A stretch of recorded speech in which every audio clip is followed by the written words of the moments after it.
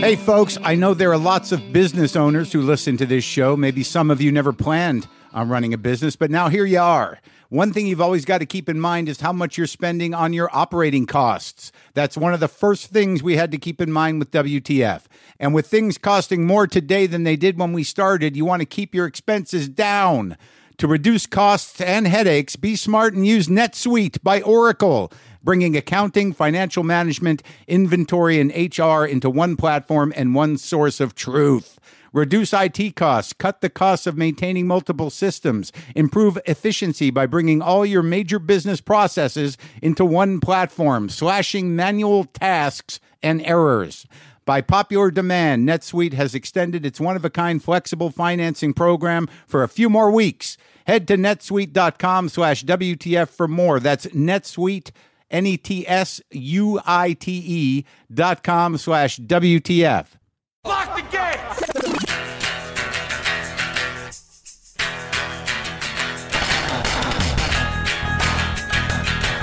All right, let's do this. How are you, what the fuckers, what the fuck buddies, what the fucking-nots, what the fuck bots, what the fuckadelics, what the fucksters? I am Mark Maron. This is WTF. This is my podcast. Welcome to it. Glad to be here. Happy to be in your head, sharing my brain with your ears and on into your soul. I got Blake Mills on the show today, guitar wizard. How'd I come across Blake Mills? How did that happen?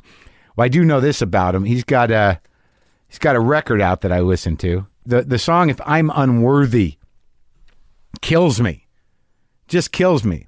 And I believe I'll get him to play it. But man, this guy is like, he's real earnest about guitar playing, but he's also one of these wizards that the sound is so perfect, and he honors the kind of the real tube and distortion and stuff that happens naturally in the electronics. I'm just fascinated with him, and it's a good conversation, especially if you're a guitar guy. if you're not, I think you'll still enjoy him. But he did just produce the new Alabama Shakes record, Sound and Color. I've been listening to a little of that, and it's sweet, sweet production, man. I mean, it's got that old R&B soul vibe to it, but it's also just kind of very beautifully defined by a wizard, and he's like 12 years old. This Blake Mills kid. It's always interesting to meet the young wizards, the guys who just obviously they work and they do it, but some dudes and gals just have a knack, a God-given gift, for Christ's sake. Maybe it's just the luck of the draw, genetic rolling of the dice, the tumbling down the DNA strands into pure brilliance on those guitar strings. Who knows? I don't. I do all right. I was just playing a bit before I cranked on the mics. So what is happening, man? So I did the Toronto shows. That was the night after I talked to you last. I did 2 shows in Toronto up there in Canada, and they were fucking awesome. The tour has just been great. I'm so grateful people are coming out, and I had a good time in Toronto. I did the new Q show on CBC. It's their big radio program. It's an interview show. I did the premiere episode with the new host Shad, and that was pretty great. It's rare that, like, a lot of times I do interviews, but when I get interviewed, I got moved. You know, there was some good moments there, and it was in front of a live audience. You should look that up. It's Q with Shad, and I'm the guest. And there were some other guests there. There's a great guitar player. Now I'm going to forget everyone's name, and a great poet. The poet's name is Shane Koyczan, I think, Koyczan, and I really liked him. He's a great guy, great reader. Or he recited his piece, and he gave me a book, and they're delightful poems. And the guitar player was this guy, Bahamas. I think his real name is Afi Jervanen. And I was backstage with this dude, and he had this like 52 Strat, which is a rare piece, man. It was just amazing. And the stage was beautiful in the CBC there. I'm not sure what the facility was, but it was amazing. And Shad did a good job. Yeah, I'd done the show a couple of times with the past host, Gian Gomeshi, who was in trouble. Got himself into some trouble and doesn't look good. But nonetheless, I had a great time doing that. And I did the Global Morning Show in Toronto. It's always exciting to do morning shows when you're up at 7:30 and you're sitting there with 4 or 5 perky hosts just going at it for like 4 minutes. and you're out. That's it. But all in all, I love going to Canada, and I did what I do sometimes, and now I'm not going to be able to do it now after I talk about it, but I always buy like a few Cuban cigars because they're legal up there. Maybe eventually they'll be legal here. I hope not, because I still consider them a treat, and I don't want to get strung out on the fucking cigars. And I'll take like 4 or 5 of them out of Canada. I feel like the guy in Midnight Express. Like I might as well have 2 or 3 hashish belts on, and at any moment I'm going to be thrown into some horrendous Canadian prison where I'm locked in the basement. And I eventually walk the wrong way and piss everybody off and figure out a way to get out by throwing the warden up on a coat hook almost by accident, and then just walk out, just steal an outfit and walk out. I got it all planned out, but now the cat's out of the bag. So when they put me in the lockup, they know how I'm going to get out. I'm never going to take Cubans out of the country again. That was it. It's over. Also got this letter. I don't know when I said this. I guess it was like last week. Hi, Mark. My name is Bobby, and I am the woman with laryngitis in Philly that you mentioned during your intro to the Henry Winkler Show. I wanted to respond to your implication that I might have caused your voice weakness during the intro. I'm willing to take the blame for that. However, I don't feel that I am responsible for a few reasons. A, your voice didn't sound very bad during the intro, and I could barely speak above a whisper. 2, I'm pretty sure that my laryngitis was caused by allergies. 3, you did 5 shows in 3 nights just prior to recording your intro. Now, here's where the loyal fan part comes in. Nevertheless, if you would like to blame me, I have broad shoulders, and also it is fun to be mentioned on your podcast, so I'll be happy to accept responsibility. By the way, the show is terrific, and my brother and I thoroughly enjoyed it. Thanks for keeping us entertained, Bobby. Well, it didn't turn out I had that laryngitis, Bobby. Everything worked out. Oh, my God. Yeah, I got pretty strung out, man. I'm doing all these shows. I put everything I got into it. Beats me up. I woke up in Toronto with chest pains. Yeah, that was exciting.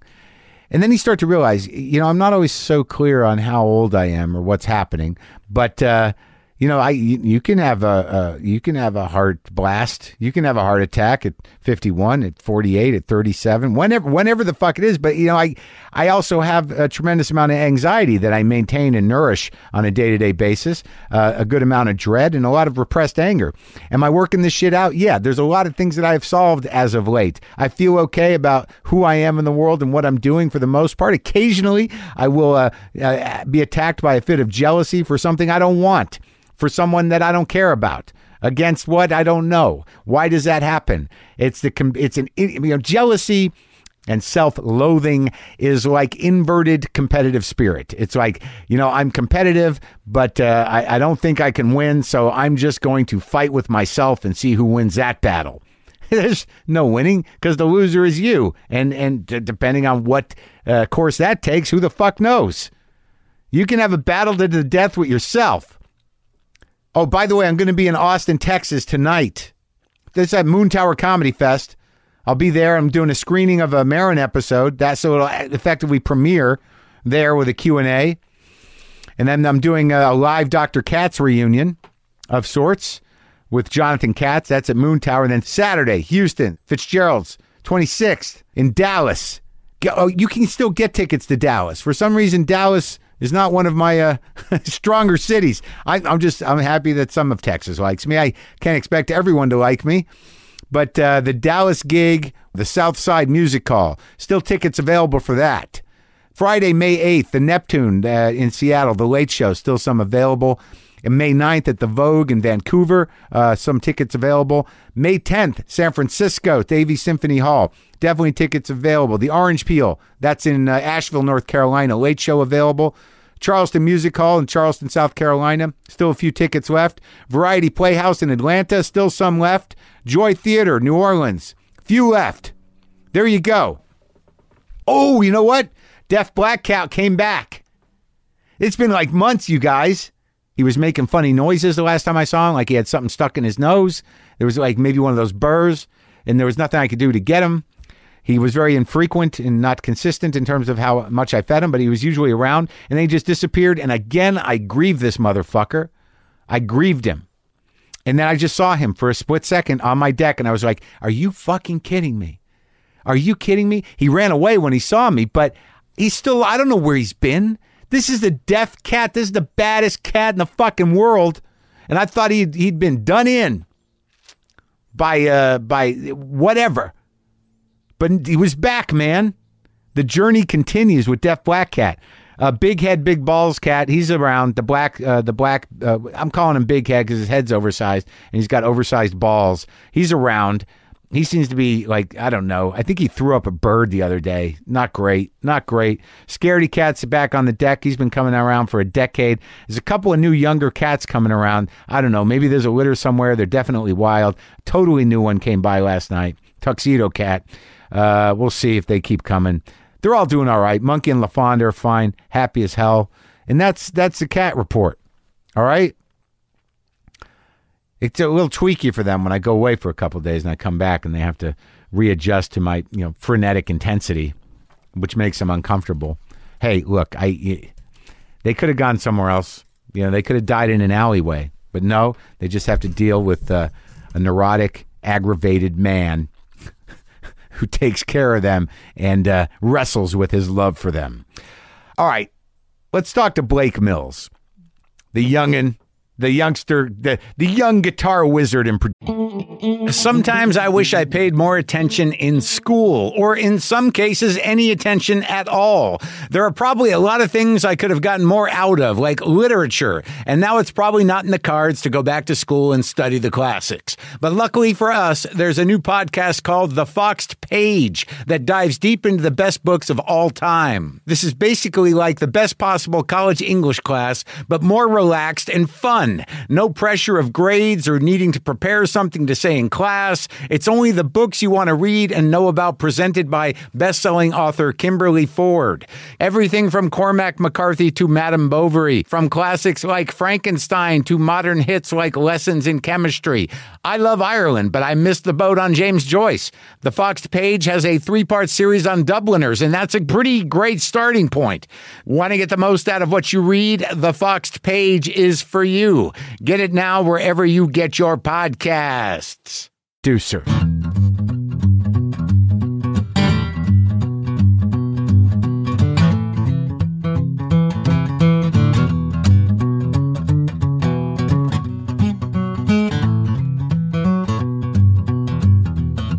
Lee Sklar, the bass player, has a switch on his bass that you don't know what the switch is. It doesn't do anything. It's confirmed. It doesn't. You know what it did is when a producer or an engineer would walk into the room and say, "It's not quite. It needs a something," and he would flip the switch, and they would go, "That's perfect." And it worked. It was a buffer. Yeah, totally. Between him and the producer. Totally. Yeah. Well, what we did was we took an amplifier and we tricked the amplifier into thinking that it was seeing a speaker, So like you've got the tubes and the preamp and right. power amp and all that stuff, and then that all sends to a speaker. Right. And if it's not connected to a speaker, it'll freak out. You know what I mean? It's like plugging up a hose or something. Right. So we created a way to create like a speaker impedance, but no speaker. We just took the amp and sent it straight into a DI, into the board. Really? Yeah. So that crazy distortion you hear on Revolution, the Beatles, when they plug straight into the desk and just distorted the channel. It's kind of like that, but it's even another, stage of distortion. And it's a great sound. It's a great record. Thank you. I really liked it. I mean, I put it, like I had it for a while, and I didn't know who you were, and I'm like, no, I'm going to put this on. And then I put it on, I'm like, what's happening? What the fuck is happening? Who's this guy? It's a weird record. No, Definitely. it's not that it's a weird record. It's very grounded in something very American sounding. Like there was a few, like at least in those first few songs, like the second tune sounds like a Randy Newman song almost. Sure. Oh yeah. You know what I mean? Yeah. And there is that foundation in what I know as sort of not traditional American music, but definitely roots music. Yeah. Was that there for you? Yeah. I mean, I've spent a large part of my life listening to a lot of those guys, and especially Randy Newman. Why him? Well, he's kind of one of the top tier ultimate American songwriters, isn't he? I mean, it's like Dylan and Tom Waits and Randy Newman, and then like if you go a little further north and include like guys like Neil Young and Leonard Cohen, you start to get a picture of who in the last 50 years have kind of shaped American songwriting. Isn't it interesting the guys that you say that you mentioned there are like, you can listen to at least the first 5 or 6 Randy Newman albums and they're timeless. You can listen to almost any Neil Young record, and it transcends time. Yeah. Dylan as well. Yeah. I mean, stylistically there's some shifts, but it doesn't seem to age. It's its own thing. No, when they're firing lyrically, especially like the Leonard Cohen records that a lot of people shy away from because the production is guilty of like being dated or whatever. A lot of people don't realize that he was completely on top of his game lyrically. I keep trying to listen to him. Even more, just as on a whole. Well, I've never been like I'm a fucking Leonard Cohen guy. And like the other night I listened to songs about love and hate all the way through, and I've listened to songs from a room, and I keep trying, and I understand the poetry of it, and I like it. Yeah, but it still doesn't grab me like it should. It doesn't feel like the kind of thing you want to just be I alone can with listen. in a room. Well, it does, but there's something like it's not the emotions of it. I like the sort of gypsy music sometimes that he does, or wherever that's from, because nothing sounds like whoever played guitar on some of those records. But his lyrics, I understand the poetry of them and I feel it, but I don't feel the emotions of it. It doesn't connect with me. I'm not feeling the rage, or I'm not feeling like, with Neil Young or with Dylan or with Randy Newman, there's definitely an edge to some of that shit. Sure. And I feel like that Cohen is reaching for something different. Well, it's presented in maybe a different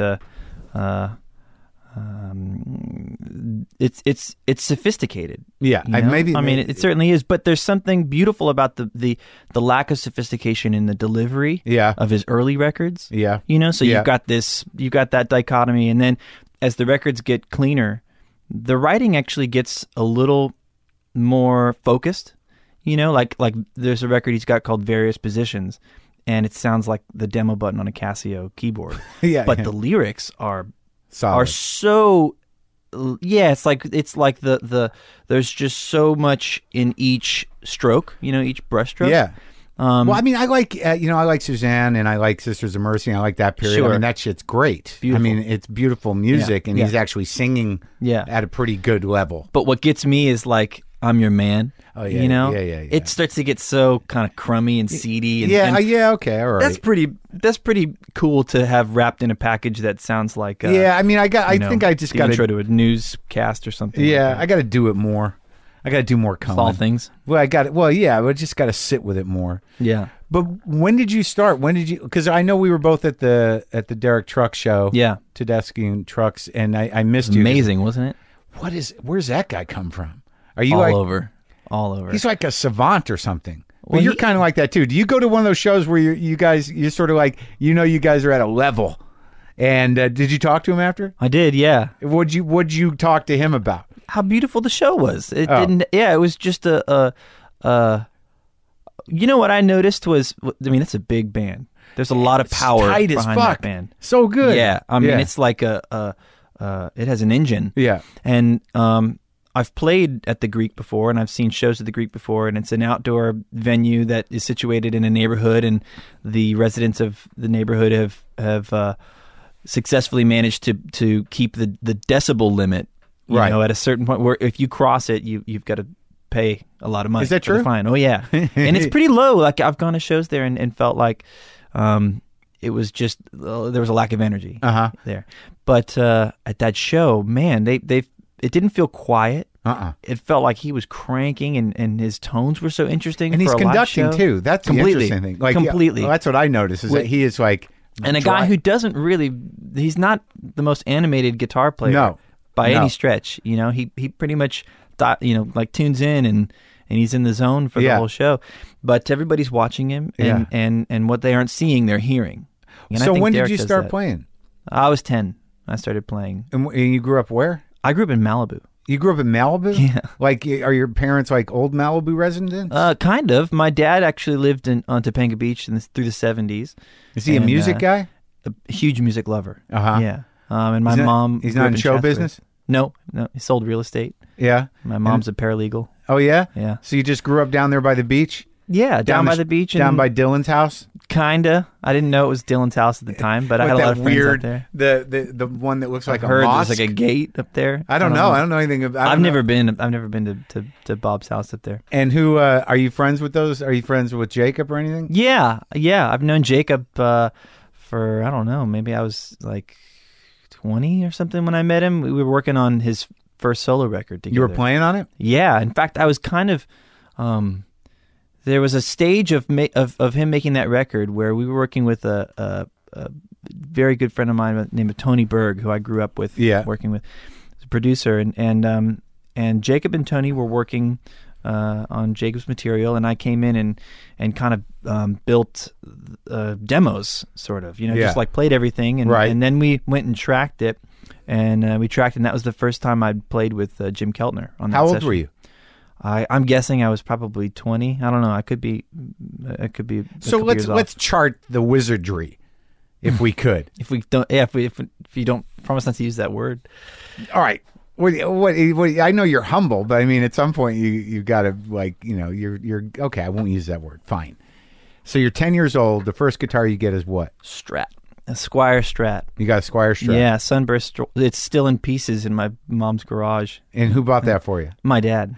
And now, when you picked it up, you didn't have an acoustic. You started on electric. Yeah, I started on electric because the only reason I really wanted to play guitar was because Kurt Cobain just looked so fucking cool. That was it. You're 10 years old, and you're like, that's I was totally seduced by music videos. And what did he play, though? He played I think a jazz master or something? Yeah, but I mean, to the with unintroduced, there's no, there's no difference. No, right. But to be like, he played with like piano wire or something. It's like...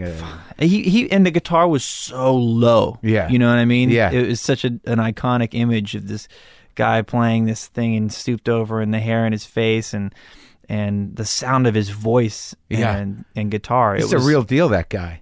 Completely. It's weird because it took me years to realize that, you play what you play, but it's your commitment to, what you play and how you play that really is going to transcend anything. Yeah. Because there are guys that... If you believe it. Yeah, exactly. If you believe it. That's the magic, isn't it?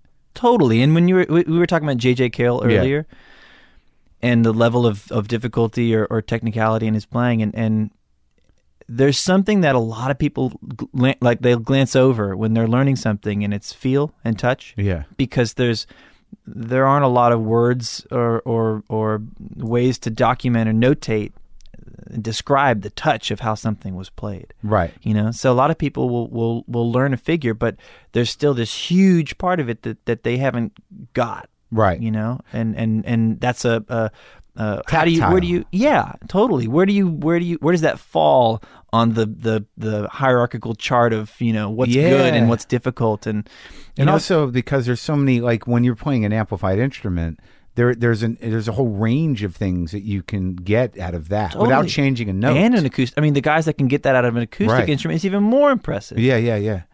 So when you start playing your Strat, what are you playing? Do you like what? Who teaches you initially? Well, the store that I bought the guitar from offered guitar lessons, and that you could get like 10 free lessons if you bought a guitar from them. So there was a fellow by the name of Ralph who had like Kirk Hammett hair and showed me like the greatest hits from the Black Album and Soundgarden and the Nirvana songs that I wanted to learn, and I walked out of there being able to play Come As You Are, and it's like the foundation for all of the guitar playing that I do today. Still, really? I mean, even though I've gone on like such an interesting journey as far as discovering other kinds of music and just being turned on to stuff, I still find myself when I pick up a guitar, falling onto these sort of two-note couplings, these shapes. Yeah. And they're all over the Nirvana records. Those shapes. That was it. Yeah, that laid it down for you. Yeah, whether I knew it or not, I mean, there's a lot of musicality in the Pinkerton record, the Weezer Pinkerton record. Oh yeah, well he's a monster guitar player and a writer, And so if you and my dad used to have these musician friends who he grew up with in the 70s, guitar players, and they would come over to the house and ask what I was listening to, and I'd put on Pinkerton, and it wasn't the kind of disconnect that a lot of parents. The generational gap. They were going, okay, there's music in this, and they would listen and be able to go, okay, yeah, it's a one. The progression is 1 5 6 4, and and that seemed like such a magic trick to be able to not have a guitar or an instrument around and listen to a piece of music and go, I understand what's going on here. And you picked that up. Well, I saw that was happening. Right. I So want to do that. You know, Yeah, I want to be able to. That's cool. Those guys. I want to be able to do that. It's to see that. I used to go in my garage and I would play handball against by myself and against the wall. And I would fantasize, because I wasn't a very popular kid when I was in elementary school. I would fantasize like, well, what if there was this competition, right? Where it was like I was representing my school or my these people that didn't really know who I was, but I was the handball wizard and I could just do these things, and I'm playing down there in the garage, past 10 o'clock and hitting this thing going, wouldn't that be great if I was just able to do something that nobody else was able to do. But initially it was handball. I'm glad you decided on guitar eventually. Yeah, because there still isn't a handball Olympics in the Santa Monica Malibu Unified School District. You would try as we might. You would have been just the weird kid that could play handball really well. I think I probably still was. But what were you, just like quiet or not really quiet? I think I was actually kind of a little shit. Oh, my mom has a collection of they were called pink slips, things you would get when you get in trouble. Oh, really? Yeah. You're a smart ass. Yeah, I was probably really hard to deal with. My principal in elementary school said he'll be in jail by the time he's 20. Oh, really? Which is funny, because once I hit like 14, yeah, and everybody else was starting to get into mischief, yeah, I was so sort of focused and obsessed with music that I became an adult. It wasn't even an option. It just didn't. A neighbor turned me on to pot when I was 10. Yeah. And I started smoking when I was 10, and then by the time I was 14, I was going out. I was hanging out with people who were in and out of rehab, and I just lost interest. You were done with it. Yeah. Is it interesting though, because you never then bought into this idea about rock and roll or music, that because so many of the people that I look up to, and I'm sure you as well, were disasters. Yeah. With drugs and alcohol. Yeah. And you somehow avoided making the connection, right? Like thinking that was necessary. It's one of the things that I would attribute to growing up in Malibu. Oh, really? Well, because you're around. You're in proximity to some of that to see the reality of it. It's no longer this thing on a poster. On the broken people. Totally. Like, the people I was playing music with were in their late 20s, maybe early 30s at the time, and their idols did all the stuff that you're talking about, right? And so that was the excuse for the behavior that I was seeing that was clearly not something that was glamorous, or adding to the music. At all. I mean, I would join a band to replace a guy who would be in rehab. Oh, really? Yeah, and he was one of my favorite guitar players. Is he still playing? Yeah, and he's doing really well. Oh, good. Really well. He's great. He's sober. He's I think he's living in Malibu again. He's doing yoga every day. It's fucking great. Is he he's a big guy? No. What do you mean big? Like he's in a big band? No, but his father was a heavy, still is a heavy guitar player. Oh, really? Yeah. Oh, that's cool. I mean, I don't think he would mind me saying it's Dwayne Betts, Dickie Betts' son. Yeah. I grew up playing with him in the band that he was in, and it was like a southern rock band with a bunch of really talented, famous people's kids. Uh-huh. And who was in that band? Roy Orbison's son was playing drums. Really? Alex. Yeah. Dwayne was in the band. At one point, Barry Oakley Jr.'s... Was he named after Dwayne? Yeah. That's great. That's the Allman Brothers family. The band as a family is pretty really tight-knit. It's wild to me, man. It's pretty wild. I brought a guitar that'll freak you out. Oh, yeah? It was a gift from Dickie. Oh, really? Yeah. Is he still down there? He's in Florida. Oh, yeah? Yeah. And Dwayne plays with him. Dwayne's playing with Dickie now. Oh, really? Yeah, they play together in the Great Southern. Yeah, I don't know what happened between him and the Allmans, but whatever. What happens between people in all bands? Yeah, I guess so. The inevitable collapse of this idea that things can be democratic forever. It's so wild. I just was listening to the Duane Allman anthology. I got both of them. And there's some stuff on there, man, where like I didn't really realize the full scope of it, but there's an 8-minute blues number where he's not playing slides, he's just playing straight up. Like the feel is just insane. So young too. Yeah. He died. He wasn't even 30. I don't know. I don't remember. It's crazy. Doesn't that blow you away? It is. It's nuts to like consider what these guys were capable of doing at that age. Yeah, it's crazy. Well, not even at the age, but just in such a short amount of time. Right. You know, the conversation, like Duane, because you're 28, right? I'm 28. Yeah, and like Duane, I think eludes a lot of musicians as far as like why he's held in such esteem. And I was actually having that conversation with my friend Tony Berg the other day, and found myself struggling to kind of get him across, and do him justice, because there's something kind of intangible about the just the fire he's playing. And on top of that, there have been so many people since Duane. He's influenced so many people that have taken that and kind of right out of the gate just been like played with that sort of intensity. And it's nowhere near as thrilling as when you have to go on that 8-minute journey like you're talking about to arrive there with him. There's something to be said for that. And I don't know that there were a lot of players that were playing like that at the time. So I think that's true. The context is also something to place things in to fully understand what these guys were doing. Okay, so you're 10, you're going through elementary school, Yeah. you're playing Nirvana, and then like when you get into these bands, you're in high school by then? Yeah, I was in middle school. Who are your guys then? Like in terms of... When I was 14, I think I heard Derek. Somebody put me a bootleg of a Derek Trucks Band concert, and it finally... Is he that much older than you? He's a little bit older. I don't know how much Yeah. older. I mean, he was probably like around my age Uh-huh. at the time. And it was one of the reasons it was so big for me is because at the time I had been playing with a guy named Bob Brosman, who's no longer with us, but he was a world music. He was an ethnomusicologist, and he was really big in making records that would come out in the world music genre. He would just go around to different countries and make records with not much unlike Ry Cooder does, where he'll go and make kind of like a record with this person that celebrates the indigenous music of that person and that culture. So Bob Brosman made a living doing that, but he would play exclusively national resophonic guitars, the metal acoustic guitars, like a dobro. Yeah, exactly. Yeah.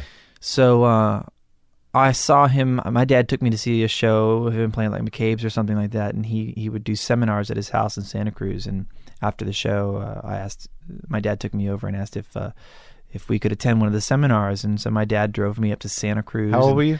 I think I was maybe 13, 12 or 13. Uh-huh. And my dad drove me up to Santa Cruz, which is quite a drive. That's like a 6-hour drive or something like that. Trippy place. Totally trippy. Yeah. And so we went to his house, and there was like 10 old guys in sandals and cargo shorts, hunched over in a circle and learning, like Blind Blake riffs and stuff. But I think Bob could see that I was interested in the world music aspect of his playing. I was just really enamored with the sounds of other instruments, and he made a record. Which ones? Well, he made a record with this guy Jelly Musa Jawara. Uh-huh. Musa Jawara, I think I'm pronouncing that right. And he's a guy from Mali, West African musician who played kora. And kora is like a harp. Yeah, I've seen those things. They're really impressive. Aren't looking. they in Senegal too? Yeah. Oh yeah, I know. Yeah. That. Like Baba Mal and yeah. Exactly. Oh, so they're these. It's a gourd with a pole and leather straps. That hell of a sound.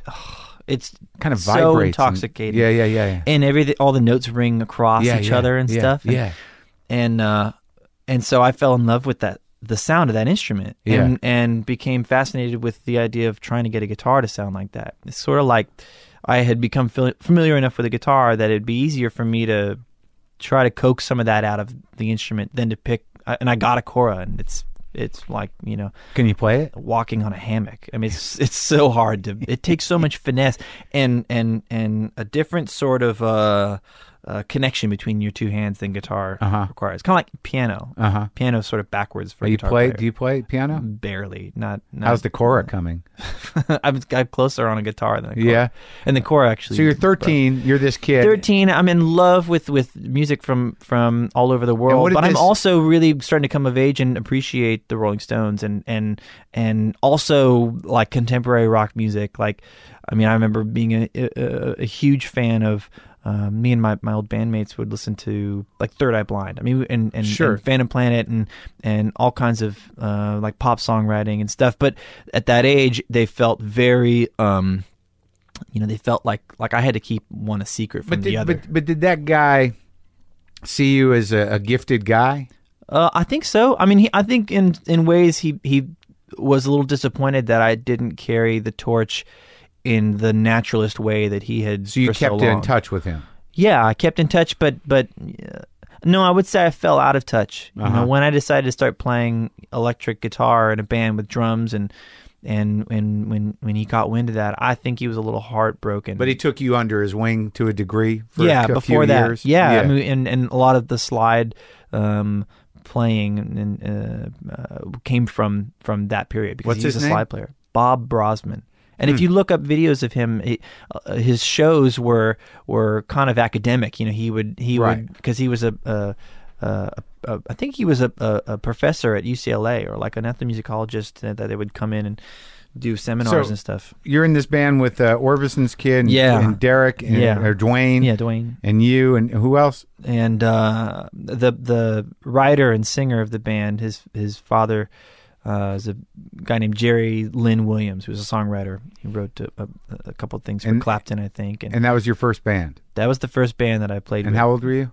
I was 14. And I was filling in for Dwayne when he would get sick or he would go into rehab or something. Right. And I didn't fully comprehend the heaviness of that, but I was just, I get to play like one of my favorite guitar players. I get to play like Dwayne, with the band. It's great. So then he was fine. He would get out of rehab, and then they would just keep me in, and because there's no limit to how many guitars you can have in a southern rock band. So yeah, the more the merrier. Yeah. Well, you want to do a couple now? You want to plug in? Yeah. Let me continue setting this stuff up. Around the time I graduated high school, Gibson was doing a signature model. They were doing a signature model of Dickie Betts guitars. Right. And Les Paul. Yeah, Les Paul. That was built in basically trying to copy the gold top Les Paul that he had.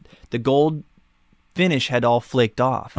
So underneath the gold top, there's like a lacquer. Yeah. And it's this color. This That's crazy red. Yeah. That's it. So look at all this shit on here. Look at the input jack. Oh my God. All stuff that he made.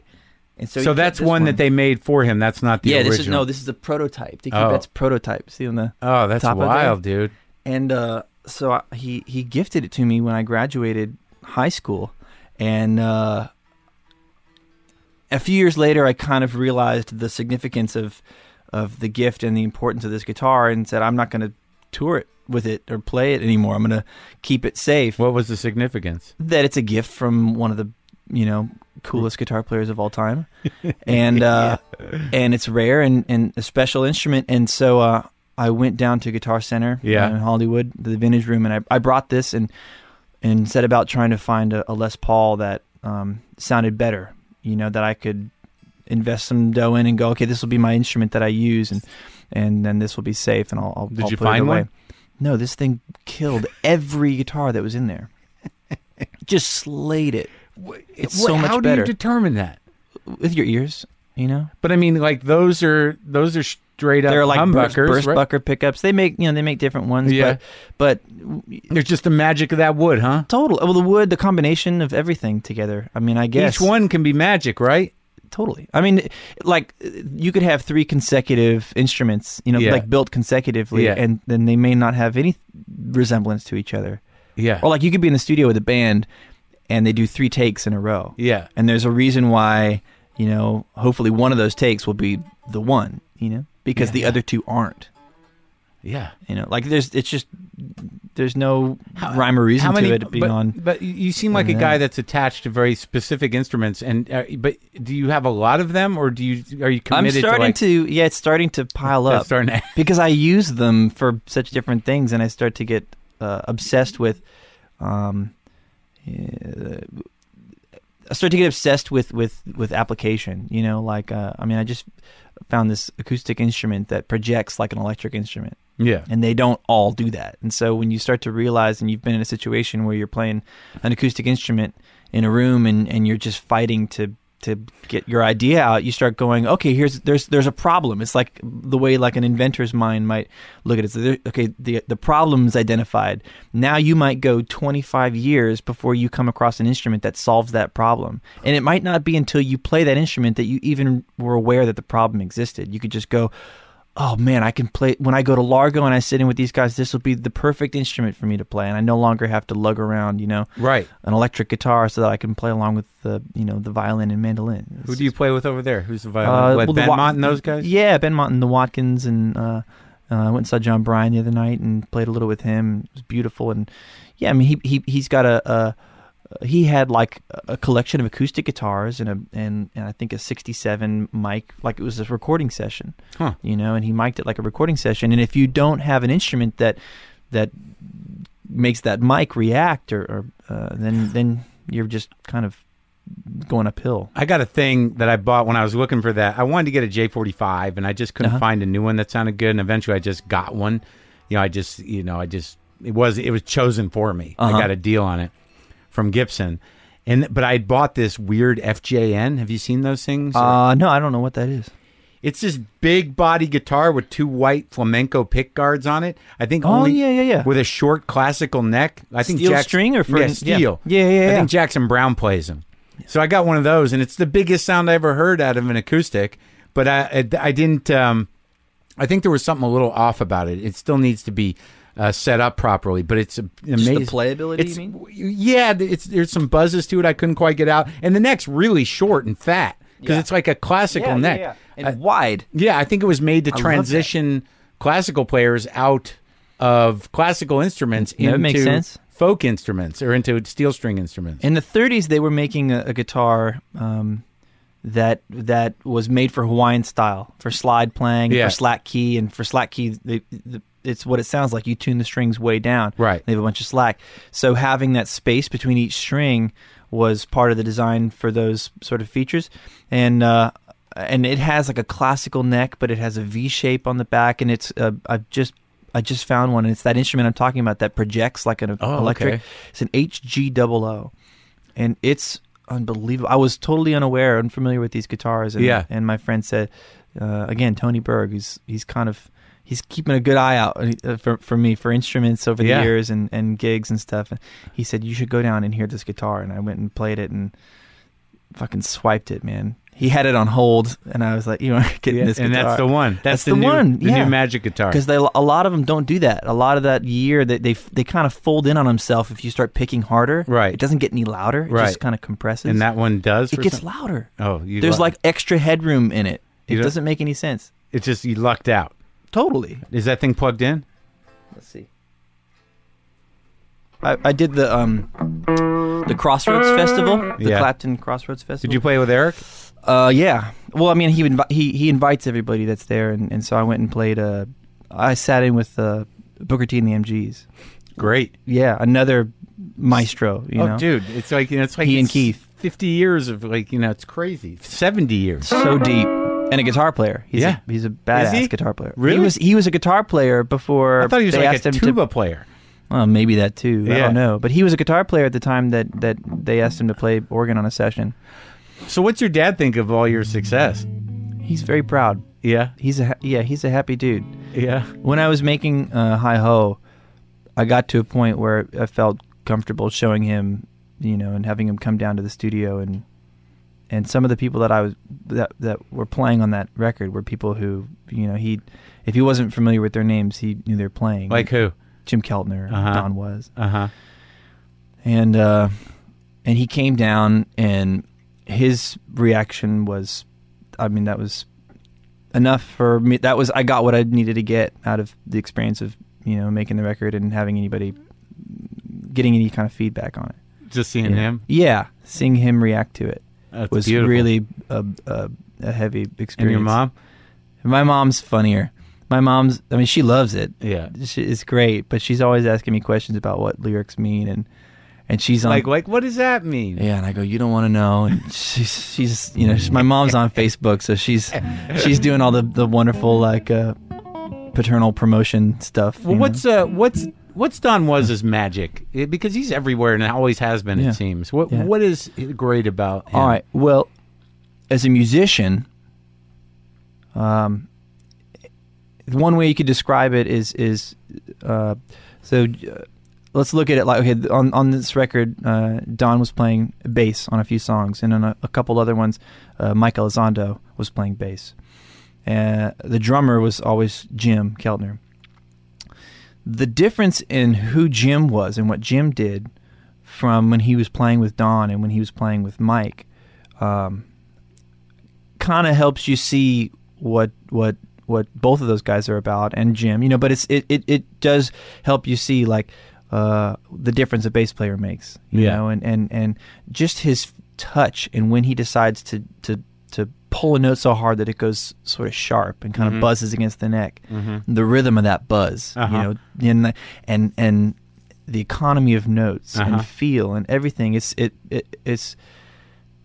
it does start to get a little esoteric, you know, to describe the kind of musician he is, but it's a beautiful thing to be, you know, to be able to play with a trio and have so much music and information come out from three guys, you know. And a lot of it's just after a certain point is feel. Totally. Yeah. I mean, kind of everything, really. Right. Because the note choice, you know, and what you don't play and stuff is huge, but the language that everything, you know, leaves the brain and gets to the ear. I mean, that's the feel part of it that comes into play. So once you sort of move through, you know, your high school band, and then, you know, how in opening your mind up to world music and these other instruments and trying to make your guitar sound like things, I mean, what was the real goal for you? I mean, when did you start? Did you have another band after that band? I was in a band called Simon Dawes, and those guys are still playing. Are together. they Dawes? Yeah, they're Dawes. People like them. I played the record. I don't know if it really connected with it, but I know that people love them. So you were with those guys. I was with those guys, and when we were in a band together, we were listening to like the Kinks. I mean, first we were listening to like Steely Dan. We were in high school, and it was really uncool to listen and like. You like Steely Dan? I did. I mean, I still do, but not for the same reasons that I did when I was in high school. For production reasons? Just, I mean, some of the slyness in Fagen's writing and how bizarre that music is and feels when you put it on. Yeah. It no longer, to me, like when we started a band, the archetype for it was like, well, what if there was a band that like presented themselves like the Strokes? You know, they like stumbled on stage, but then they sounded like Steely Dan. How cool would that be? And to me, that was like the you know, the coolest. Why didn't that band work out for you? Well, for a while it did. I mean, that was like the some of the most.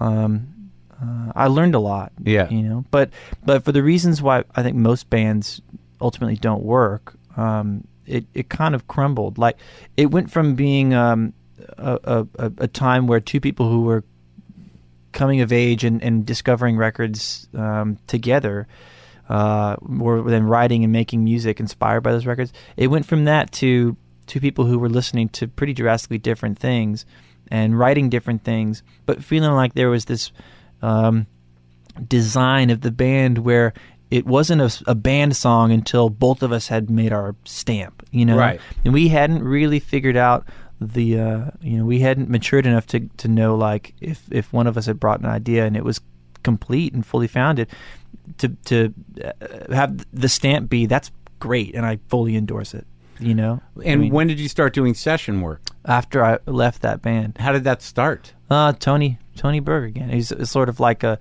mentor, and he'd produced the Simon Dawes record.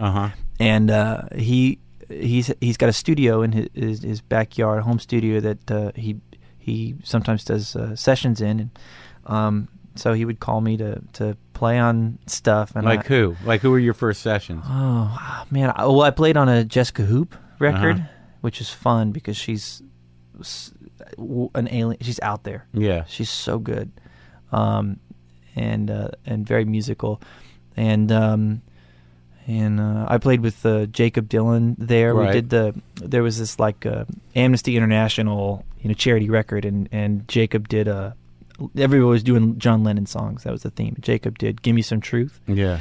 And Danny Harrison sang background vocals on it, and I played. That's George's son. Yeah. So it was, and George had played the original slide solo on that record. Beautiful solo, and so I played slide on that.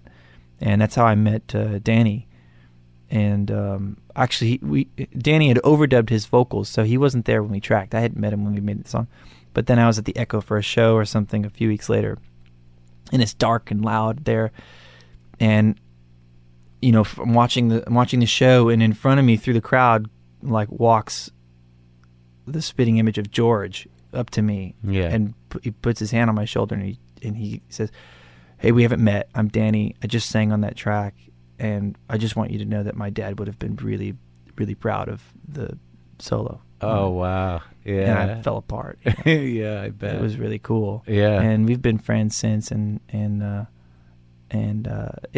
was that house in Brentwood, Tony's house, has been a kind of like I don't know. I'm sure there's a great term for the kind of you go back there and become re-enthused, Well, but by doing that, like by being the kid who pulls it off, then other people are like, "Where's that guy? Who's that guy that was on that thing?" I think right? I think I've heard stories that like people would ask that, like you heard somebody play on a record or something, and then they would ask him who it was, and he wouldn't say. He'd keep it a secret. Really? Just keep it in his back pocket. I don't know if there's any truth to it, and I don't care. What was the first time when it, outside of like when you play that George Harrison thing? Because then you got to lock into George's tone, and you want to respect that piece, and you want to honor that piece, right? It wasn't even that. It was just the respecting the sort of innate beauty of the song, and, right? And that's all you really, I think, have to. Because I wasn't playing his solo, right? I was doing something different, and I really feel like I've learned from getting to play with the people that I've gotten to play with, and the common denominator being that sort of heartfelt, like it doesn't really matter all that other stuff of like what was the amp and like right. Where do your ideas come from. All that bullshit is secondary to the thing that everybody tends to respond to, which is that kind of honesty, and the confidence in what you're doing and musicality in it. Well, that's never been uncool, I mean, sure. When Nirvana was big, feel it. Yeah, and when Nirvana was big and like guitar solos were sort of uncool, yeah, or that's the stigma in retrospect behind the band. There's guitar solos all over Nirvana records, yeah, and they're beautiful and they're musical and they're more musical than the guitar solos that they were a departure from, right, that were going on at that time. And how so? Because they're melodic and simple. Yeah, they were melodic and simple, and there was a feeling behind them. Yeah. Well, yeah, that's feeling. Yeah, you got to transmit it. Yes.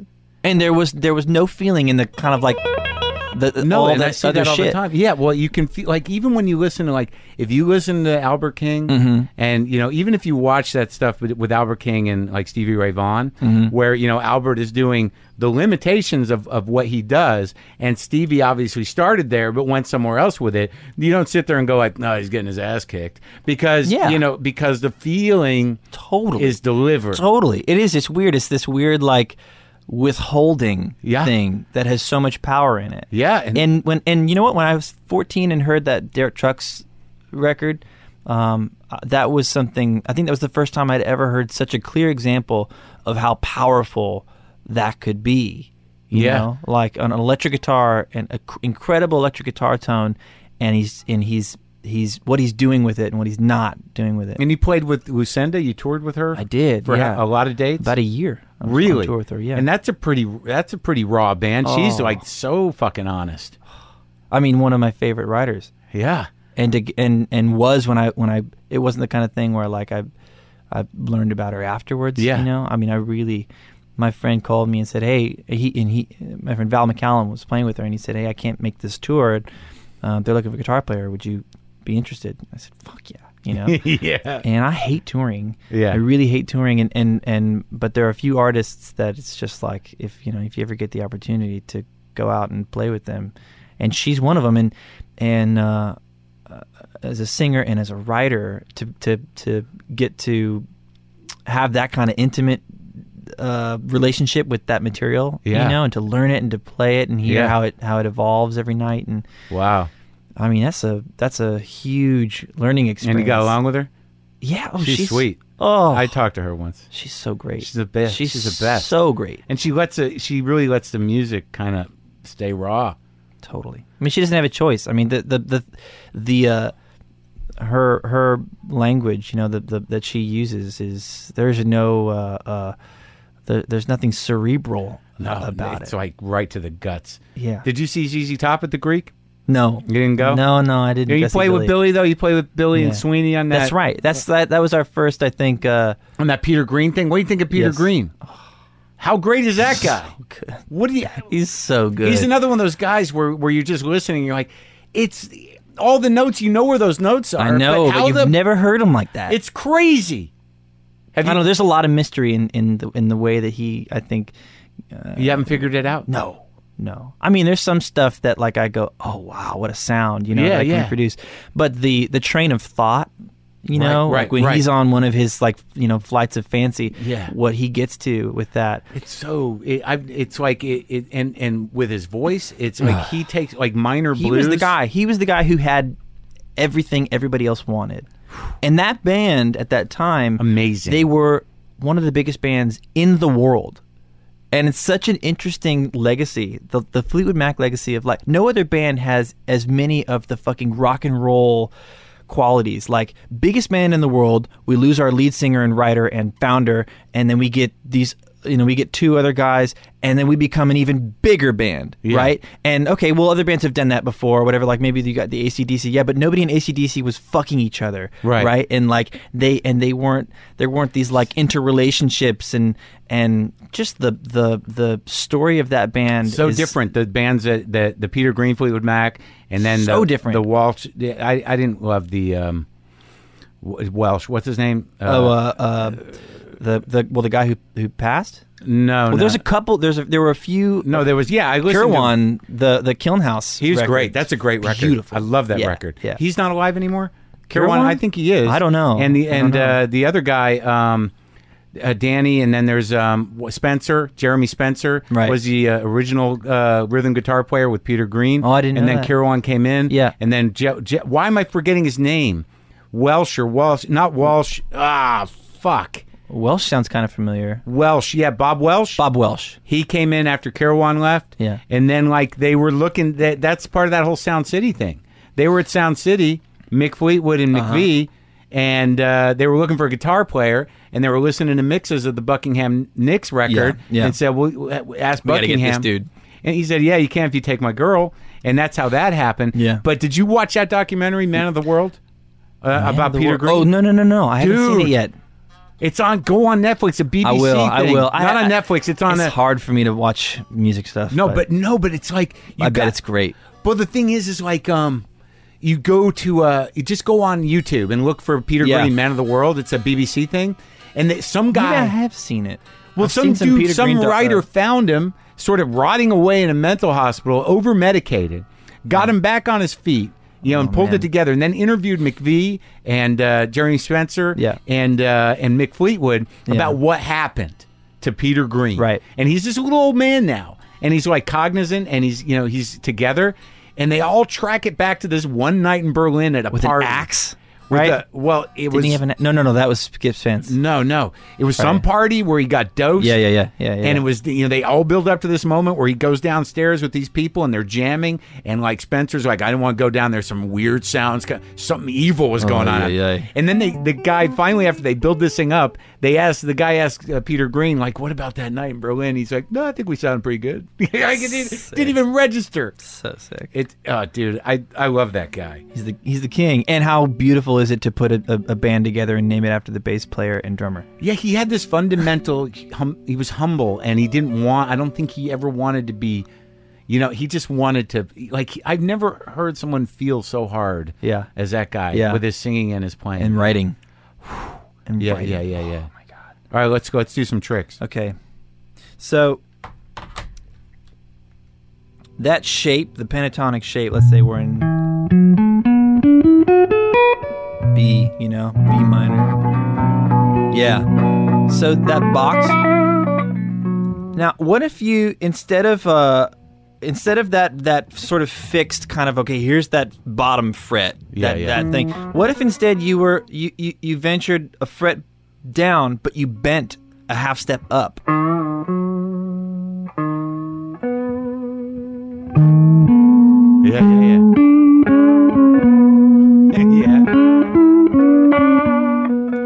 of a sudden you start to lose that kind of boxy sound of everything being, and it becomes you're taking advantage of what a guitar can do that a piano and so many other instruments can't. Yeah. Drums, you get this vocal quality. I mean, I think I first heard the mixing and matching of that pentatonic stuff when I was like, I was like on the shitter or something, and on Instagram looking at people's photos, and somebody had posted a picture of this record that looked really interesting, the cover of it, and it was this, and I don't totally know how to pronounce her name yet, but I'll sound it out. Tsegue. Tsegue. Yeah. Mm-hmm. Sege or something like that. Sounds good. Maryam Gebrou. Wow. Maryam Geue. Sorry, Brou. Mm-hmm. And she's this Ethiopian piano player, and somebody's going to place one of these songs in a movie, and it's going to be the most sentimental scene, of 2015. Yeah. But this record is, just the titles of the songs: "The Homeless Wanderer," "The Last Tears of a Deceased," "The Madman's Laughter," Wow. "Ballad of the Spirits," "Homesickness." So what did this tell you? So, How did it speak uplifting to you? stuff. Yeah. It's that color. She just dances around in these rooms, like these. Well, just kind of looking at it rooms. as a room is like I think helpful. Yeah, to me, it's an environment. Yeah, it's just like a painting. It's a choice selection of colors. And you find this out do you find that you make most of your discoveries alone with the instrument? Yeah, I think so. I mean, some things you definitely hone in the live setting. It's kind of fun. Well, if you want to, why don't we do one song from the record and wrap it up? I like that thing you do Yeah, I could do that one. This was a tune that is based on this Howlin' Wolf groove, 44 Blues. You know that track? So then in that song, they've got the upright bass playing this bass line and the guitar doubling it, and a piano doing the kind of pretty chords on the top, and it kind of amps between two and a half chords, almost like they go to the 5 in a cool way. It's sort of a half 5, and then back to it's a blues progression. So I thought, well, what if that bass line were part of a progression that had a few more chords in it and some piano moves and things like that, stuff that's a little out of the wheelhouse of blues music, but still has that kind of like familiarity of that bass line and the feel. Yeah, I knew stuff, there was something haunting about it. Yeah.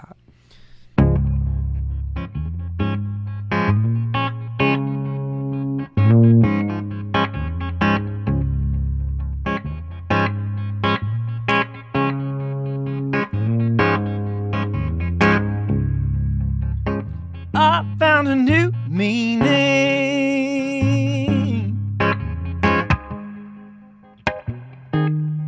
for the oldest words in use, and now I no longer ask myself, what have I got to lose, or if I'm unworthy of the power I hold over you.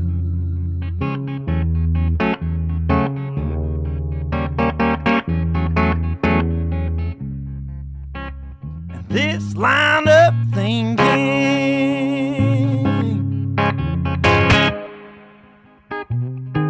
the wonders it can induce. Oh, I'm twisted in my sheets now.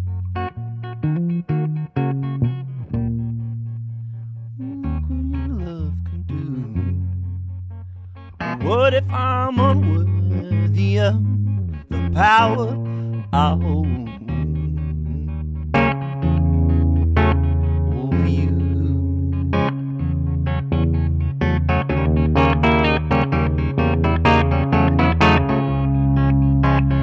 Time before was wasted.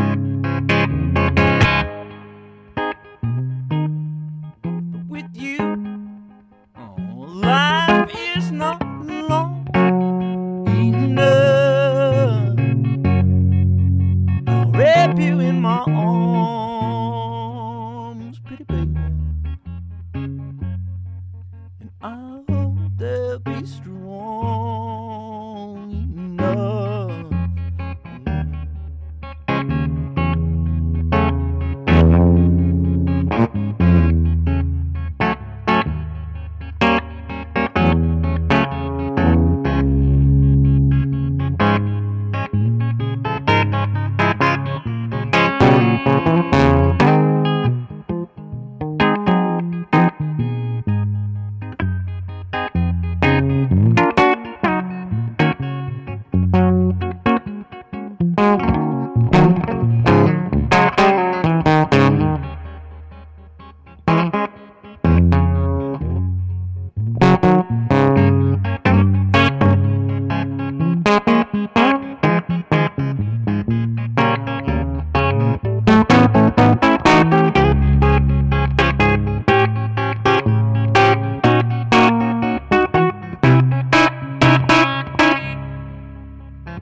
Time before was wasted,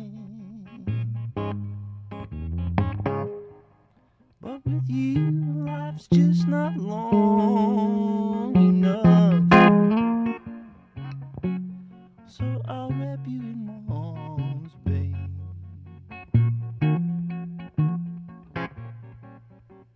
See if they're strong enough. What if I'm unworthy of the power I hold over you?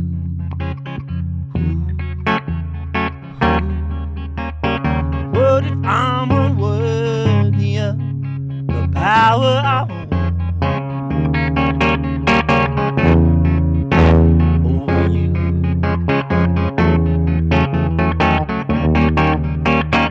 What if I'm unworthy of the power I hold?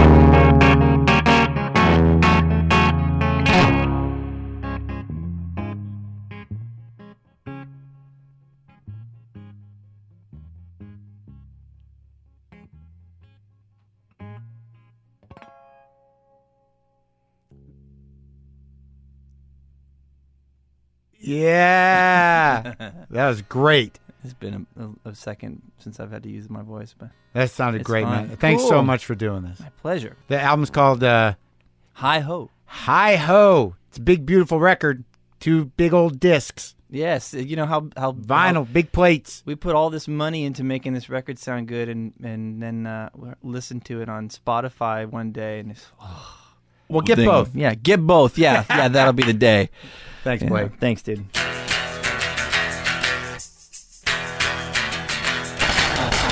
That's it. That's our show. That was pretty intense, wasn't it?